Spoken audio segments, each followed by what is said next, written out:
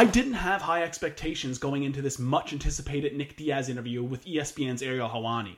Not because Helwani isn't a great interviewer, he's one of the very best. In fact, Helwani and Diaz have a level of mutual respect that can only be possible by having a lot of history together over the years. So if there's anybody that was going to get the most out of a Nick Diaz interview at this point in time, it's Ariel. But the only true takeaway I got from the interview was hoping that everything with Diaz was okay.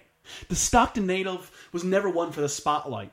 Genuinely having zero interest in doing interviews and truly not caring about the fame and the attention is a large part of what has endeared him to fans over the past 15 years. While he has provided us with some of the most notable and timeless sound bites in the history of our sport from his interviews in the past, a lot of them give very little. I've never envied anybody interviewing Diaz. It seems like a hard job to do, and a job that requires walking on eggshells along the way. But today's interview was unlike anything he's ever done in the past.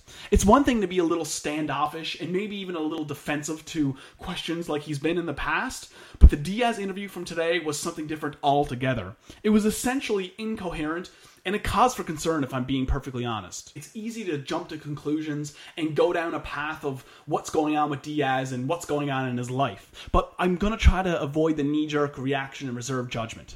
Maybe it's because I'm just a long-time follower and supporter of his, and I'm choosing to remain optimistic, but I don't think this interview necessarily defines him at this time. We've seen similar situations like this in the past. I hate to say it, but the classic Chuck Liddell morning interview comes to mind. The one where he was essentially falling asleep on live television, and that's when he was the current UFC lightweight champion. My point is, or I guess my hope is that Nick Diaz is looking at this interview with Helwani in regret, knowing that on that day, he was in no state to be doing a pre-recorded interview with ESPN.